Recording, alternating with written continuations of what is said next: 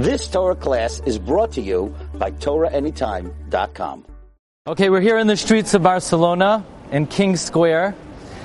And one very important thing to understand is probably the most bitter aspect of Jewish history that we don't talk about. We hide it under the rug. It's so painful, we won't even mention it on Tisha B'Av, is the Jewish apostates. Because as bad as the Christian religion was to the Jewish people here in Spain, it was the venom of the Jewish apostates that gave us the hardest time. Maharsayich u'machrivayich mimayayich yetzeu. People by the name of Avner of Burgos, Rabbi Solomon Halevi, who is a great rabbi here in Spain. And he, under pressure, one of the great rabbanim in Spain, he converted to Christianity. And his primary disciple, Rabbi Yoshua Halorki, defamed the Rebbe. How could he leave Judaism? How could he abandon his people? We have to stay strong.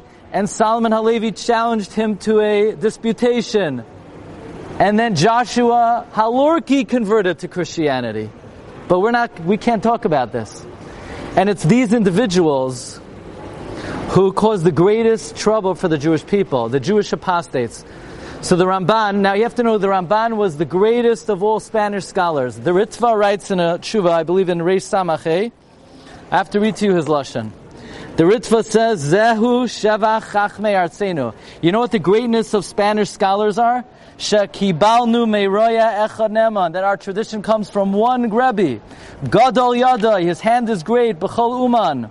Boirer Oicha Mitach Pseles, he chooses the good. What's his name? Vayikru Es Shemai Man. Like the manna bread, the man, the Ramban. Ramosha ben Nachman. He was born in 1194. Passed away in 1270. In the year 1263, King James of Aragon accepted the invitation of Pablo Christiani, Friar Paul. And Friar Paul, also a Jewish apostate, said he will prove from the Talmud itself that the Chachmei Amoram believed that the Messiah had already come. So the Ramban was the only one who could possibly dispute him. And he goes to King James. He says, King James, I can't dispute him. I don't have freedom of speech. King James promised Ramban freedom of speech.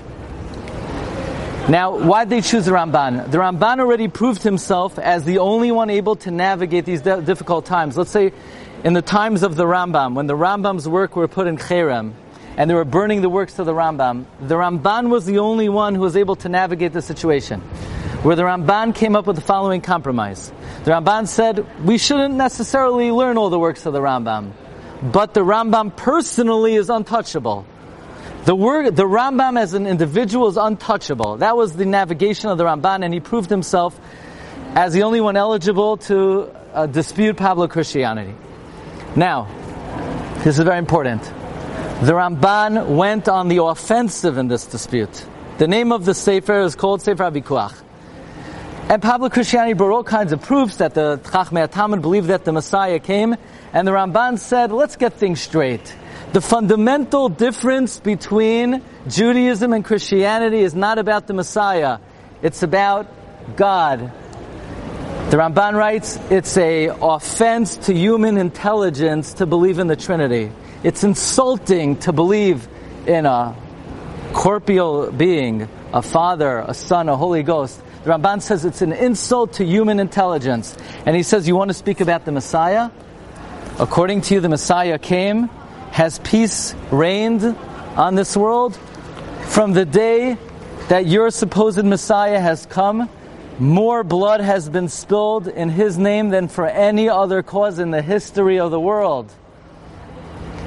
And then the Ramban said that in his opinion, Christianity will bring the end of human civilization. From the moment the Roman Empire embraced Christianity, it declined. Look at the Muslim world today. As soon as Christianity came to the Roman world, Islam ascended, and that is what will continue until Christianity brings the complete decline of human civilization. That was the prediction of the Ramban. Obviously, this is just between us. It's not like this is, But these were some of the arguments of the Ramban. These arguments took place in 4 different sessions, and Pablo Christiani asked for a recess.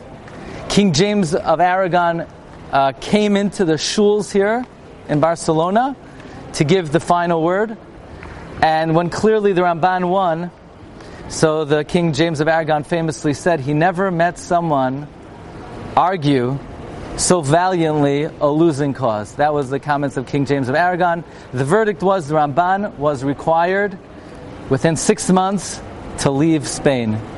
The Ramban left in 6 weeks.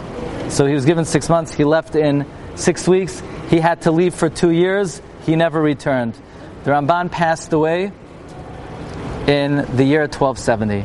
The Ramban goes to Yerushalayim, and according to many, he's buried right next to the Maras Machpelah. Some say in Akri, some say in Akko, some say there's a kever for him by the Maras Machpelah. I always think, why is the Ramban buried near the Maras Machpelah?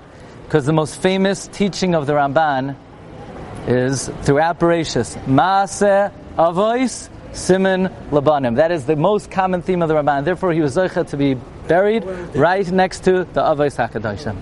So the Ramban valiantly fought for Judaism and all the basic tenets of Judaism, which are recorded for posterity in the Sefer HaVikuach. And the Ramban is one of the great heroes of the Jewish people. Zechusai Yagen Aleinu V'al Kol Yisrael. Amen. You've just experienced another Torah class brought to you by TorahAnytime.com.